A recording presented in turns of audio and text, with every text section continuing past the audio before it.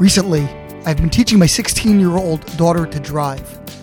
Like for any parent who has enjoyed this unique pleasure, sarcasm intended, it can be harrowing and forces me to summon the deepest reservoirs of trust and patience. In particular, merging onto the highway demands a unique level of courage from both the parent/instructor and child/pupil, which, as we will see, relates to our ancestors' sojourn from Egypt. The Jewish people is marching inexorably towards the Red Sea, their Egyptian nemesis charging closely behind them. They reach an impasse, an unpassable ocean. In the finest Jewish tradition, according to the Midrash, they begin to debate, forming 4 factions. The first, believing they are doomed, advocates throwing themselves into the sea, dying on their own terms. Another promotes the opposite, a return to Egypt, back into the arms of their erstwhile oppressors. The third group, perhaps emboldened by the punishing plagues that they have so recently witnessed, is ready to fight. And the final group believes that prayer holds the key to their salvation. The Torah prescribes none of these. Instead, God tells Moshe to prompt the people forward, where the sea will split before them. They are not to despair, retreat, battle, or plead, but rather to march forward with confidence into a literal sea of uncertainty. This simple lesson of the Midrash is profound. To be sure, there must be times that each of the 4 suggested alternative responses is warranted, but at key moments, when hope seems lost, forward action is our most faithful recourse. As a new driver, the process of merging onto a highway can seem counterintuitive. One might imagine that it is preferable to slow down, waiting for a broad opening before entering the hurtling traffic. Yet, as any driver understands, the true way to merge is to speed up to highway speed and enter with confidence. But the drama and the lesson does not conclude with that first step into the unknown. We can imagine the Jews marching through the waters, solid walls on each side, suspended in a gravity-defying position. At any moment, these walls could still come crashing down on them, as in fact they did on the Egyptians just moments later.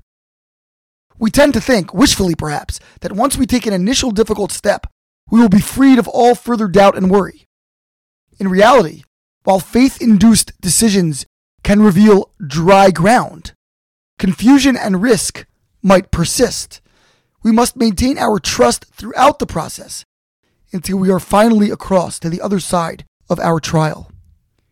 The driver who has entered the highway might have successfully navigated the most challenging phase, but she must remain vigilant and steadfast, maintaining her pace throughout her travel on these busy roads.